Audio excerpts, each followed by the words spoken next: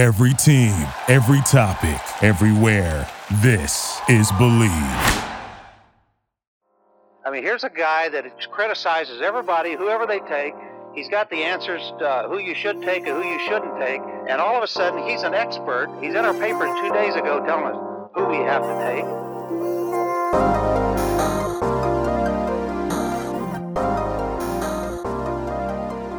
We're back, Joe DeLeone, Ryan Roberts. Today, we're going to be taking a deep dive into the 2023 NFL Draft. We've had all of the evaluation events that have occurred. We've had the Senior Bowl, the East-West Shrine Game. We've had the NFL Combine, which means we've had the biggest cogs in what is the NFL draft machine to help guys' draft stocks either increase or decrease. So today, the purpose of today's show is now with almost a little more than a month remaining until the NFL draft kicks off, looking at the guys that have either had meteoric rises throughout this process since the start of the college football season or have completely fallen off the face of the earth as potential gems in this class. All that coming up on today's show. Ryan, how are you doing today?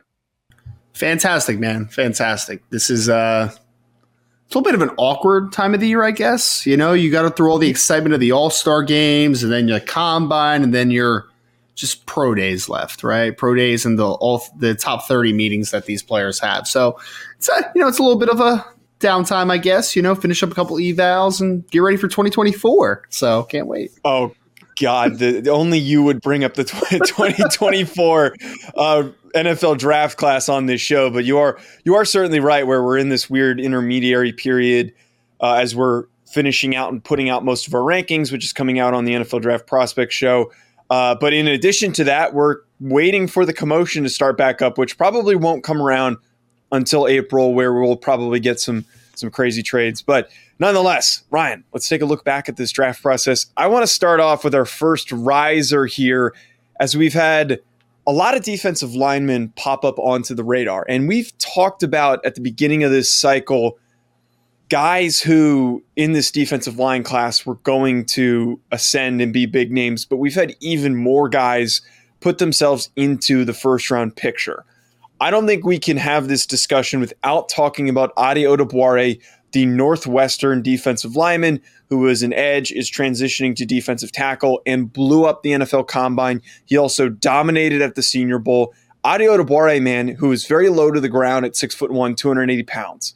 Is a fast SOB, running a 4.49 40 at the NFL Combine, testing off the charts with his explosiveness numbers. After taking a look at Adetomiwa Adebawore, I get the hype, and I think that he's got the tools to be a day 2 pick. Everything that he brings to the table is very exciting because, again, low to the ground, hard to block, but explosive, which could turn him into a problem at the next level.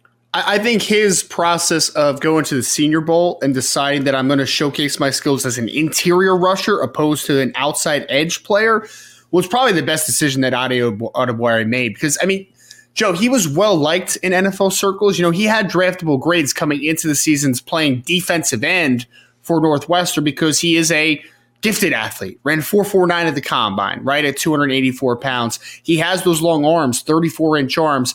So Northwestern left him on the edge because that's probably their best athlete on the defensive side of the football this last year. But he's only 6'1" and some change. He's sub 6'2", doesn't really have the height profile to play on the edge consistently. He goes to Mobile, and I mean, I love the fact that he was playing a lot interior, like mostly on the interior, because now I'm looking at him, I'm saying, on the next level, gain a couple more pounds. You are a starting level 3 tech at the next level with your ability to use your quickness to win quickly on reps, be a one-gap penetrator, that style. And also, you can play at the point of attack because you're strong as an ox. You have really long arms. Adetomiwa Adebawore, I believe, has really found a home on the interior. Definitely not an edge setter consistently at the next level, but he can even play, I think, at times in an odd man front, maybe some 4-eye, maybe 5 in spurts, depending on the situation, right? Like, you can do all those type of things. Add all that together, man. Running 4.49, having a high 30 in the vert. This kid is an explosive athlete, a gifted athlete, and I think he's really found a home on the interior of this defensive line class in 2023. By the way, whoever advised him, I don't know if it was his trainer, I don't know if it was maybe feedbacks from scouts, but whoever advised him to say, you're not really long enough to play edge, but your physical traits are going to make you a problem in the interior. Let's bulk you up a little bit. Let's bump you inside, and let's see you go to work. And the big thing for me, I've seen people talk about Adebawore and say, he doesn't really have and show these skills on film consistently, which makes sense because he was playing a position he's not going to play in the NFL. Right. There's also the other narrative that gets brought up with him is we don't have tape of him playing defensive tackle, so how do we make this determination of where he belongs in the draft? I'd argue, man, him showing up on short notice at the Senior Bowl and causing the problems that he did, he had a sneaky week. For the first couple of days, I told you this when I was there, I kept writing him down without writing his full name down. I'm just like, Northwestern defensive lineman, who the hell is this kid? I've never heard of him. Why is he constantly getting penetration, blowing up rushing plays? Who is this kid and why is he causing so many problems? And then he started to be one of those guys immediately. PFF starts talking about him and he is picked up and everyone is running with his name as a big riser in this class. But I give him a ton of credit for how quickly he made that transition. And again, whoever advised him to make that transition is deserving of whatever paycheck they're getting. I mean, because if you go back to the preseason and into the season, Adebawore was playing between 268 and 275 pounds on the edge, right? So he had to make a decision. I mean, there could have been two pathways to his valuation, right? It could have been, I'm maybe even going to slim down a little bit, maybe play edge at 267 to 270 pounds from that ballpark, or, which is, I think, the best case scenario that's happened this year, is to really understand and appreciate the fact that you become a good player on the edge at 270 pounds, or you could become a game changer, a game wrecker at 280 plus pounds on the interior. Because the thing about him is, too, Joe, is like there's not bad weight on him either, man. Like he is a ball of muscle when you walk past him. So having that type of profile with the length, explosiveness, physicality, power, all those things together, I think that Adebawore has made himself a whole lot of money, especially since the season has ended. Before we get to the next guy, you had dropped this tidbit when you were in Indianapolis for the Combine that there's potential for him to have pushed himself into the late first round conversation. Do you still think that is possible just from some of the things that you were hearing? Just based on testing, Joe. I mean, honestly, like there is a really thin line between the guys that are the Combine warriors and the guys that are just really good on film but maybe aren't great testers, right? Like there's a very fine line between figuring that line out. I think Adebawore has good film, though. And then at the end of the day, the NFL is going to lose their marbles for a guy that ran 4.49 at 280 plus pounds. You can talk yourself into, as a defensive line coach, that even though he still has a transition to make full time, even though he's not a finished product on the interior, that if I can't work, if I'm a coach and I'm saying, if I can't get the most out of that kid, then I suck. I'm a bad coach, right? Like you look at that kid and say, that is my meal ticket. If I figure that out, you know, I'm not going to say he's going to be Aaron Donald, but like he should be a substantial producer as an interior rusher. He should be a playmaker at the next level. There's no doubt about it. So I do think he has a chance to go in the late first round. If not, I would be absolutely shocked if Adetomiwa got out of the top 50 picks. And at the end of the day, man, we have literally just never seen a player at 280 plus pounds running in the 4.4s, verticaling the way he did, broad jumping the way he did, doing everything that he did, man. He is about as rare of an athlete as you're going to find at that position. Yeah, Adebawore is a gem potentially in this class. Another guy I think fits that description of who you said, where coaches are going to say, if I can't coach this guy up, then I suck as a coach. Lucas Van Ness, who's the Iowa edge rusher, he has been a perplexing story because he wasn't even a starter at Iowa. We know that they prioritize starting upperclassmen, so he's a rotational player for the most part at Iowa. But for the reps that he got, he was a problem maker. He has all the length, all of the size that you want in a 4-3 defensive end. He is a massive hulking guy, and you get the comments like his teammates calling him Hercules and all that goofy stuff. But he tested very well at the NFL Combine. He is a name that before the Combine, we just saw a random rapid surge to the point where wasn't really on the radar. And then now he's a top 10 pick. I would argue that that's a bigger surge than Adebawore. Yeah. Adebawore is a little more random because he's coming from Northwestern. But to see somebody go from no relevancy to now being a top 10 pick. That's a pretty massive rise in draft stock. He is a very interesting player because, I mean, you mentioned a couple of the backstory stuff, right, Joe? Like 2021, he's playing a lot of defensive tackle because he was just too talented not to get on the field in some capacity, right? And then he plays a lot more on the edge this year, but he's never started a football game in his Iowa career, He was a hockey player growing up, apparently, and his team calls him Hercules because of the 8-pack that he has at 270 pounds. He goes to the combine, man. I thought he had a really weird kind of workouts down in Mobile because, I mean, he tested phenomenally overall, but I expected him to be kind of a short area burst guy and maybe not have like great 40 time and all that great stuff, right? But he has a tremendous 40 time. He runs a great 3-cone. He has a great short shuttle, and his jumps aren't great, which is a little bit different. Like I expected him to be kind of this speed, the power, explosiveness guy. But then he shows like, hey, maybe he's got a little more twitchiness, a little more range as a football player than people maybe that Iowa highlighted, I think is the best way to put it. And he's a young cat, a guy that's had production certainly in the time he's got. And I've seen comps all over the place of Aaron Campman that used to play with the Green Bay Packers, Chris Long that was a really good defensive end, obviously, for the Philadelphia Eagles before that with the then St. Louis Rams. He's just an impressive athlete, man. He's another guy, to your point, that if I'm a defensive line coach, I'm saying that length, that athleticism, that physicality, I got to get the most out of him, right? And I will say this too, it's not just all projection with him.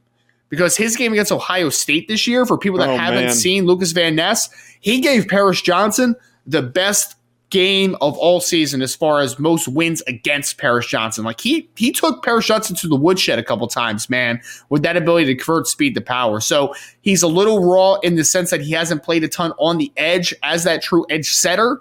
But man, the traits are there for a guy like Lucas Van Ness, and it's just about getting into the right situation with the right coaching staff and really, honing in on that profile he has because he has special traits as a football player. Yeah, I think that Van Ness, the game that you pinpointed, is the perfect one to highlight that I believe put him on the radar because so many people were going back and watching Paris Johnson tape, and you think to yourself, like, oh, let's flip on the Iowa game. They have some pretty good defensive linemen. And that was the case for me. And you really got those flashes of what Van Ness can do as a player. Yep. The length, the power, maybe not as explosive as we thought, as you mentioned, but still a pretty good athlete. I also argue what makes somebody like Van Ness exciting, and this is the age-old debate that I believe us as draft nerds and maybe the outside public or other media individuals, that the debate we get into, and it's going to be for a guy that we're going to talk about in a second, of do you take the younger player who's less proven but has way more upside and athleticism, or do you take the older player that's maybe a little more developed, closer to their ceiling, but has a lower ceiling? And I think that a lot of teams look at somebody like Van Ness, who is a younger guy from Iowa, is a younger prospect compared to a Tyree Wilson, for example, from Texas Tech, who's also been a riser but did not make our list. Yep.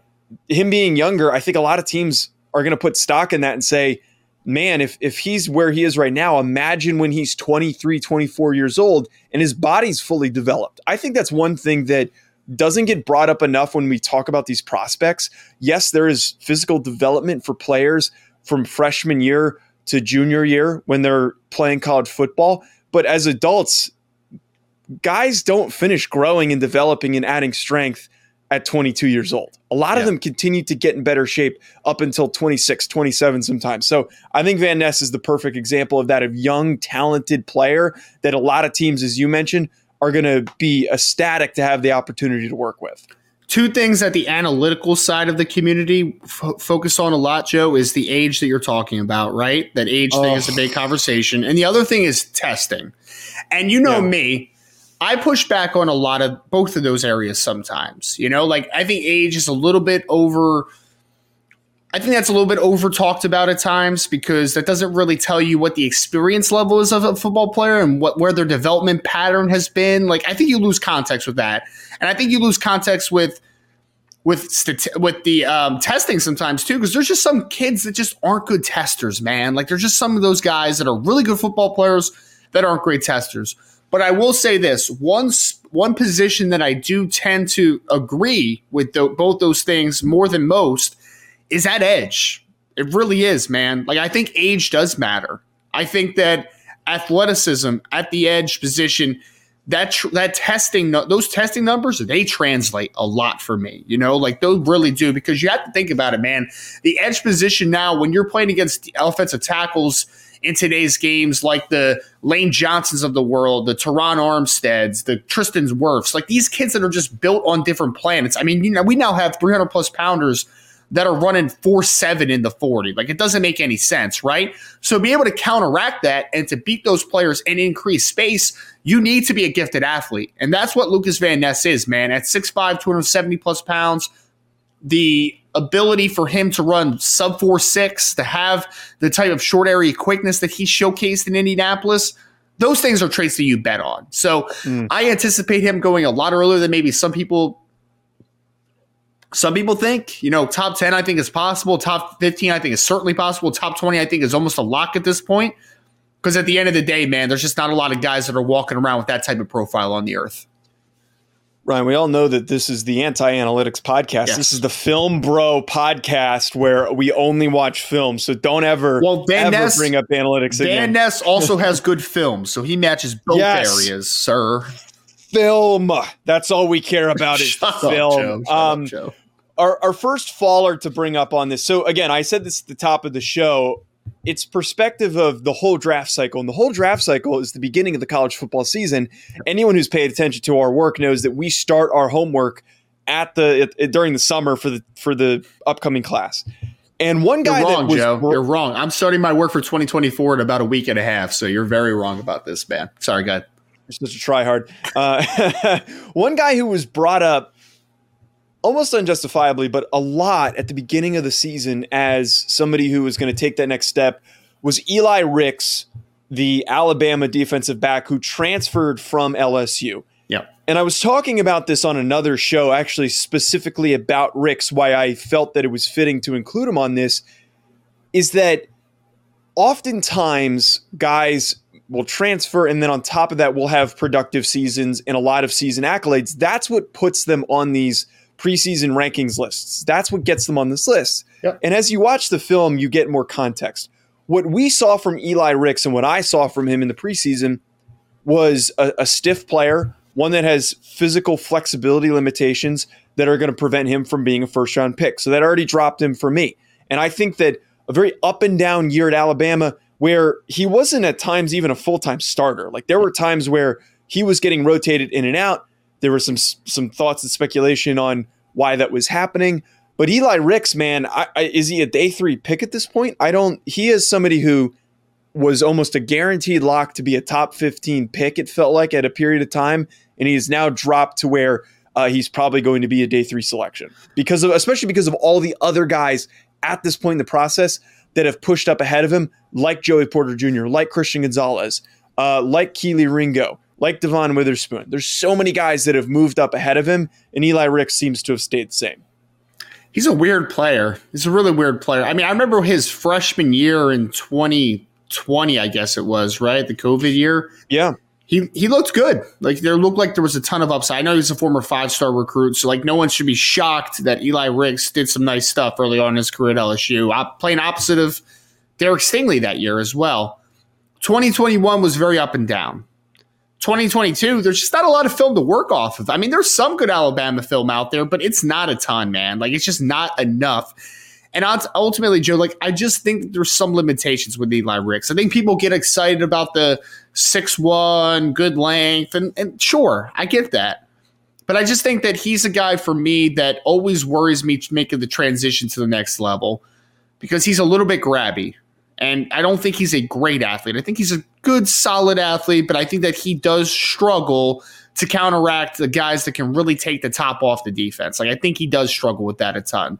So I look at a guy like a Eli Ricks and I just say, man, that's a day 3 dart throw. That's what he is, you know. Like maybe it's early day 3, maybe it's mid day 3. I'm not exactly sure where he comes off the board. Ultimately, though, I don't think you take this kid in the first 3 rounds just because I don't think that he gives you a clear answer on what his upside is. Because if this was a young man that just had lack of film but had incredible physical attributes, I would be like, okay, I can take a gamble on that type of kid earlier. Well, that's like Joey Porter. That's what Joey Porter is in this class, and some of these other guys, and Christian Gonzalez, is that maybe there are some inconsistencies, but they are very explosive athletes, and that's why they're up in the first round conversation, and Ricks is not. Yeah, exactly. I mean, I think when we talked about him in the summer, I think I said that he was scheme specific, and I still agree with that. Like I think that this is an off zone type of corner that I think he just lacks the traits to be a man-on-man cover guy. So interesting decision for him to declare for the 2023 NFL draft after not playing a ton. But I think guys like Kool-Aid McKinstry, and they have Terrian Arnold is the other corner, I believe, right? Like the younger guy that,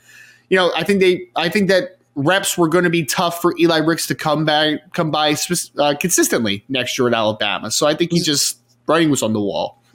Was Ricks even a combine invite? I don't see combine numbers for him, but I don't think he tested. I think he was invited. Oh, he was. Yeah, he's got the no bowl gear on in his picture, but he doesn't have any testing. 6'2", though. It's good. And there's usually a reason that people don't test at the combine, Joe. There's usually a reason. Usually you're either hurt or just a really bad athlete. You know who's not a bad athlete that should have been off the top, the biggest riser so far, is Anthony Richardson, who has continued to be the most controversial name to bring up. Is this your favorite player? Is this your favorite player of the class? It might be, man. I love Anthony Richardson because he's so explosive. He's 6'4", he's 244. He runs the 4.4, 440. Say that 3 times fast. He has the 40-inch vertical. He's so explosive. He's got a huge arm. I understand there's stuff that we need to work with. But you want to know why I love him, Ryan? Why? And it's one of the reasons that you and I tend to disagree on content styles is I love hyping him up because it pisses everybody off. Joe, that's not... Anthony Richardson pisses everyone. It's funny to me, though. It's just there is no in-between. Like, separate from that, though, Ryan. Yeah. There is no in-between with Anthony Richardson. He is the most volatile evaluation. But I think those that appreciate traits, like we talked about at the top, understand what Anthony Richardson brings to the table. And we've said it a million times on this show, is that he is... Yes, he is green, but I would argue he is more inexperienced than he is underdeveloped. He needs more reps. He just needs to get on the field more. And I think that an athlete that good, that looks natural, but still learning how to properly play the position with only 10 games under his belt, Anthony Richardson has all-pro written all over him. And again, it is always going to be the age-old debate of like, do I take this traitsy kid who has no proven results? Am I going to get fired? Possible. It's very, very possible. But it's worth risking for a guy like Patrick Mahomes, in my eyes, who fits this description. Man, Patrick Mahomes was pretty dang good at Texas Tech, though, man. Like, he was pretty But he was boom or bust is what a lot of people considered him to be. Yeah, I get it, man. I get it. Look, I'll say this, Joe. I'll say this about Richardson. And I've talked about this on the radio, I feel like 97 times since the combine got over. He's getting asked to me, too. Man, I expected Anthony Richardson to test really well at the combine.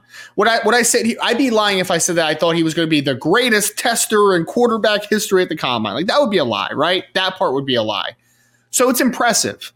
But nothing Anthony Richardson did at the combine changed my opinion on him at all. It didn't. Like, he's a great athlete. I thought like you saw during the throwing session of the combine that there were some really great moments, and there were some that you're just like, you can't throw a 10-yard out inside, brother. Like, that's a pick six, And so like those inconsistencies, I think you coined it perfectly, is the fact that he is a volatile player, but not a volatile player just based upon what people's opinions are of him.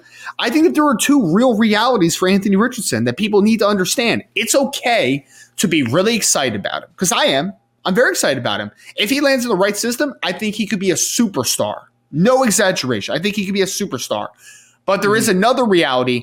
If he lands in the wrong situation, he could get a GM fired in a couple years. Yes. That's the facts, right? So either he can make a coach and a general manager look very good, or he can make them look like they don't deserve a job anymore. Like, I don't think there's much in between, man. This is a boomer. This is a boomer bust prospect. I don't think anybody can question that his upside is phenomenal. But the fact of 1-year starter, sporadic production, a guy that only has 10 starts under his belt, That usually doesn't work out at the NFL level. It usually doesn't. Does it mean it won't? No. But if Anthony Richardson is successful, he would be a little bit of an outlier from the production perspective, from the experience perspective. I agree that he needs to play. He needs to see live bullets, in my opinion. But the problem is that if you're drafting high, usually you're not a good football team. So some general managers, their job might be on the line, right? So like, do I have time to give Anthony Richardson that much leeway to get better, to get better, to get better? That's why situation matters so much. I like Anthony, but I think Anthony would even say himself that situation is going to be very important for my development. It's very important for him. The way that I see this to fit that description of either get somebody fired or is going to be the reason why they get a big raise in a contract extension. I see a team like the Oakland Raiders, that's their demise. That's Anthony Richardson's demise. That is Josh McDaniels' demise, because let's be honest, he is not the best developer of quarterback talent. He is also not the best nurturer of quarterback talent. He is going to need a veteran. That's what that situation needs. But I think the counter to that, I look at, and I don't know if they're going to pick a quarterback, but I think that the Lions or the Seahawks are the perfect situation for Anthony Richardson, because both teams have veteran quarterbacks with contracts, and Geno Smith just got a new contract that leaves a 3-year window for Anthony Richardson to do his thing, develop, and then let Geno go off into the sunset at 35 years old, and he's probably going to be at the end of his career at that point. Let's be honest. Geno Smith is not somebody who physically is going to get better at the age of 35. So for a team like the Seahawks that has been gifted an opportunity to pick in the top 10, and the Lions here to pick in the top 10 because of them getting those massively lucrative trades, I think that those are the teams that need to take advantage of it. But I just don't know if that's going to happen. And I don't think that that's going to happen because someone stupid like the Raiders is going to draft him off of excitement. That was who we gave him to in the mock draft, right? Didn't we give him to the Raiders? I thought so. Yeah, because then we gave Will Levis to the Falcons, right? So I'm like 98% sure think that's so. True. Yeah. Prayers up for Anthony Richardson if he ends up at the. I'm about 98%. Yeah, number sure. 7, Anthony. And 90, yep, you're 100%. Prayers up to Anthony Richardson if you end up on the Las Vegas Raiders. Yeah, man. Yeah, but I mean, it again, man. Like, I'm not trying to harp on the same points again, but I mean, yeah, the Lions would be a great situation for him. But the Lions, I think, are also in a position where you're going into third year under Dan Campbell. They probably want to try to get into that winning window here very shortly, right? And that defense is bad. That defense is a bad unit right now. So they probably balk on quarterback this year, in my opinion. Maybe they take someone day 2, like maybe they take a Hendon Hooker in like second or third round to develop per se or something like that. But I think that they might balk a little bit. The Seattle Seahawks is a good situation because Pete Carroll is so entrenched there that if they have a bad season, let's say, like, it's fine. It's Pete Carroll. Like, you're good, man. Like, he has done so much in his Seahawks career that you look past a bad year or two. Like, you can look past those things. And I think that most people, like, the reason that Geno Smith ended up getting a kind of a base of $25 million a year after the signing bonus and everything is because, like, I think the Seahawks believe in Geno Smith as far as what he did this past year. But I think you also understand, like, this guy was a journeyman before he had this great year, right? So, like, there's a possibility that he ends up not being the guy in a year or two type of thing. So I think that the Seahawks would be a good situation. I just really hope that whoever drafts Anthony Richardson has a clear understanding of what they need from him early on, right? Because it could be sink or swim time for him early on if you throw him into the fire, and not every quarterback has the resolve to fight through that adversity. And I'm just very curious to see how it works out for Anthony. We will see how that one turns out. Ryan, our next faller that we've got is Jordan Battle, another Alabama defensive back. So the interesting thing with Jordan Battle is I remember at one point in the previous cycle, the Alabama safety was considered to actually last year be a late first-round pick. There were debates of if this kid declares he is going to be amongst the top safeties selected. From the media. Make sure you say that. From the media side, yes. He decides to go back, and I think that when we evaluated him, I was still understanding of why he could fit as a late first-round pick, early second-round pick. Like, I thought there was a lot to work with. He's a very smart player. He's a very wily veteran, if you will, because he's played a lot of games, and he's playing under a great defensive back coach in Nick Saban. But the way that the process works out is the Jordan Battle stayed the same. He didn't improve. He didn't progress. So him returning for another year doesn't do him any benefit. And as we know, what have you done for me lately? We've got some other guys, I think, that have maybe pushed themselves up ahead of him. In general, this safety class is not that sexy. It's not that good of a group. Like, I don't even know who is – there's not even really a first-round safety on the radar now that JL Skinner's hurt. Brian Branch. Yeah, Brian Branch is possibly on the radar. I think most of those guys are going to go in the second round for the first grouping of safeties. So someone like Jordan Battle, I don't feel like he's brought up at all. He went to the Senior Bowl. He had a really quiet Senior Bowl and has not been a name that we have discussed very much lately. I think that this is a situation where I think the media hype and what the NFL actually thought are kind of like meeting a little bit here, because I think that the media definitely likes Jordan Battle more than maybe the NFL likes Jordan Battle. And saying that, I still think that someone's going to like Jordan Battle on day 2. Like, I still think that's going to happen because he is very smart. And he actually tested a little better than I thought, Joe. I think he ran like 4.56 or something like that at his size. I'm like, all right, that's fine. Like, pretty solid tester for what his profile is kind of a solid but unspectacular athlete. And I do think, though, that he's going to be a quality football player at the next level. I think he could be a starter relatively early in his career because I think he does have a high floor. I think more than just the the faller element of this conversation, though, is that maybe the media was higher on Jordan Battle early on in the process than what the NFL was. And I think that those two things are just kind of meeting right now. Still a good football player, still rock solid, just maybe not the star that he was kind of portrayed early on in the process. Well, the funny thing, too, with Jordan Battle and the correlation that we can pick up between him and Eli Ricks, again, I'm telling you guys right now, our listeners, when we start talking about the 2024 cycle, go look at the preseason 2024 early watch list, and there's going to be a bunch of Alabama DBs on it. It's just one of those things that we do where we always put Alabama defensive backs on these lists because we know that they are, for the most part, pro-ready, and they're usually in the discussion. Just like at one point, a lot of Ohio State DBs were also being propped up and put in these conversations. I would say, what happened to Ohio State defensive backs, man, the last couple of years? Hasn't been. I blame Ryan Day for that, man. I blame Ryan. But Ohio State wide receivers is another cliche. Georgia defensive lineman is another cliche, and it's just part of the process. It always happens where there's one school that we just end up throwing guys into the mix. And I don't think we properly do our due diligence. But Jordan Battle, still a good football player. I just don't think he lived up to that possible expectation that we had for him. One guy, though, that Ryan, dude, we both love, and that has been so fun to follow this draft class, but has been odd, is Will McDonald, the edge rusher from Iowa State. So we talked about this ad nauseum the entire season leading up to it. At the end of the season, Will McDonald is a tall, lean, twitchy, long edge rusher from Iowa State. Yep. And he played in a 3-3 stack where he was asked to play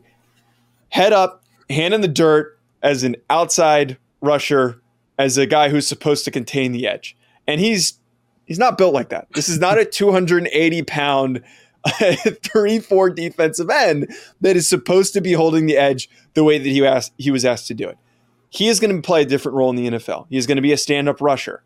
He has all of the ability to be a stand-up outside linebacker. But the thing that makes, I think, him very promising is that despite him being asked to play a different role, and this gets brought up a lot, and I think there's so much truth to it, the guy did really well for what he was asked to do at 240 pounds. For as light as he was, he managed to hold his own at a position that usually requires 40 to 50 more pounds to play. That's why I'm excited about Will McDonald. And as he has transitioned and showcased his athleticism at the NFL Combine and at the Senior Bowl, he has to be brought up as one of the biggest risers, as maybe even a mid-first round pick at this point. I mean, yeah, Joe, Will McDonald is a really fascinating player because of the simple fact that he's not going to be asked to do anything of what he did at Iowa State. You're correct. I mean, he wasn't even 240 pounds. He was listed in last spring at 226 pounds when NFL scouts came in and measured him. So he's playing that 4-eye type of role at probably around 230 pounds during his career, which is just absolutely wild, man. And like you said, he did a very good job of doing it despite not being built that way. But then you see at the Senior Bowl, he's used more as that stand-up rusher, wide 9 alignments, that type of work. Because this is a true outside track pass rusher at 6'3", and near 6'4", 241 pounds. I think he was 239 at the combine. He has an 11-foot broad. I think it was 36 inches in the vertical, which is actually not what his goal was, because he was a 6'10" high jumper coming out of high school, and he was obviously sick coming into that combine workout. So he ended up not running. A flu game, man. Yeah. Well, man, he's a special mover, man, and he's got length for days, almost 35-inch arms. He's probably going to run somewhere in the 4.5s in the 40-yard dash when he tests at the pro day. Kid's a freak show. And the thing that makes him different is he's a true outside track rusher in a class that doesn't have a lot of true outside track rushers. There's a lot of power rushers in this class, not a lot of true outside track kids. With his ability to bend around that corner, reduce rush angles, this kid, I think, can be special at the next level. I think he's a double-digit sack artist. I think that he has a lot of upside as that stand-up rusher. Will McDonald has all the goods to be a really good football player at the next level. Yeah, I love what Will McDonald has done during this process, and he's somebody that we continue to bring up. The testing is the silly part that we know is just a crazy explosive athlete. To flip it to our last faller that we've got, let's see if we've got time to also get one more riser in on today's show. Andre Carter, another edge rusher who at one point was actually considered to be drafted ahead of Will McDonald. Yeah. He's the edge rusher from Army, who at one point was almost not in this draft class because of a bill that was passed, and that's completely above my head of understanding of all that stuff, but he's still able to be a part of this NFL draft class. He's still able to pursue his NFL career. He participated at the Senior Bowl, and at the beginning of this season, everyone was talking about how this could be the highest drafted Army kid ever, and we talked about him on this show. He's got stupid length for a guy coming out of Army. He's a pretty flexible player, but as the season progressed, he's another guy who didn't take that step forward and then shows up at the Senior Bowl and is non-existent. There were some flashes, but for the most part, I thought got bullied a bit by some of these big, strong offensive tackles that he had to face off against. Yep. And then on top of that, one of the more pedestrian combines that we've got. And I don't know if it's a weird take, but the strength and conditioning at a place like Army is going to be different than it is at even somewhere like Memphis. It's just, I don't know if it's natural to prepare a guy like Andre Carter for the NFL. And now I don't even know if he's his day 2 pick. To be completely honest, I think that he has done enough to push himself into the day 3 conversation after all these other guys are popping up ahead of him. I don't think anybody can take a shot on this kid until late day 3, Joe. Like, I don't think you can take a chance because, I mean, he was built off of being a trait C pass rusher in the preseason. That's what we loved, 6'6.5", 256 pounds, nearly 34-inch arms, over an 82-inch wingspan. Like, this kid has the look. But then he comes to the combine, man, and I mean, some of these numbers are terrible. Like, let's just call it what it is. It's not even that they're not good or they're pedestrian. Like, they're bad. There's some bad numbers as an edge rusher. I mean, he had, I believe it was 30-inch vertical, 9.1 in the broad. I mean, explosive numbers were bad. He didn't run the 40. He ran a pedestrian 20-yard shuttle. And not to mention, man, he only had 11 reps on the bench. And I know he's got longer arms, but 11 reps at 2.25 at 256 pounds, that's a bad number, man. It's just a bad number. And when you look at all the numbers kind of combined, bad combine, Senior Bowl, there was like a couple flashes, but otherwise he was kind of getting dominated, especially in the run game as far as being able to counteract physicality. He's a bendy kid. He's got ability, but he is an ultimate like day 3 dart throw at the end of the draft and hope that you can stash him on a practice squad for a year. Like, that's what you really want out of an Andre Carter. You want to build in that frame. You want to add strength. You want to make sure that he's in a proper strength and conditioning, plan and all that great stuff, right? With a good staff, and practice with him every single day. Get some nuance to himself as a pass rusher. Add tools to the toolbox. This is the ultimate developmental prospect at the end of day 3. It's been a disastrous process so far for Andre Carter. Ryan, last guy here to wrap up the show very quickly. Yeah. Deonte Banks from Maryland, who I tweeted this out. Maryland has had some of the most stupid athletes that they have recruited, but have produced quite literally no results. They have not had any production at all from Maryland. But Deonte Banks, man, dude, he had a really great combine. And he's somebody who hasn't been on the radar, and he's a good example of test well at the combine. We'll go back and watch the film because we weren't even thinking about considering you. And he just made the back end of our first round mock draft. Yeah, I think it's possible. I think that this kid could go in the end of the first round as after all these other guys go, because there could be a quick early run on DBs, and somebody needing a DB to round out their roster might pull the trigger on a Deonte Banks. Well, it was like 2 or 3 weeks before the combine, Dane Brugler had put in a mock draft that he was in the first round, and people were just kind of like, I mean, because Dane Brugler is incredibly plugged in at The Athletic. He's a very smart evaluator. He's the best in the business, in my estimation. And you're just kind of like, I didn't really know anything about Deonte Banks. And he was obviously a Richard Jr. that declared early, but 6 foot, 197 pounds, has 31 3/8 inch arms, so 31.5 inch arms, good length for the position. I mean, Joe, he tested like an all-time athlete, man. 4.35 in the 40, 42-inch vert, 11.4 broad jump.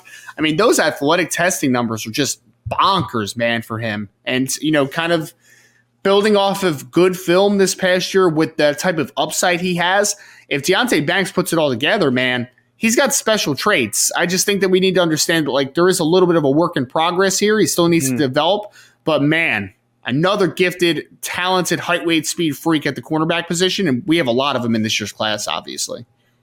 A lot of them, and again, for some reason, a lot of them are coming from the University of Maryland. That's going to wrap us up on Joe DeLeone, Ryan Roberts. Folks, thank you for tuning in. We'll be back with more coming at your way. Enjoy the rest of your week. Thank you for listening to Believe. You can show support to your host by subscribing to the show and giving us a 5-star rating on your preferred platform. Check us out at Believe.com and search for BLEAV on YouTube.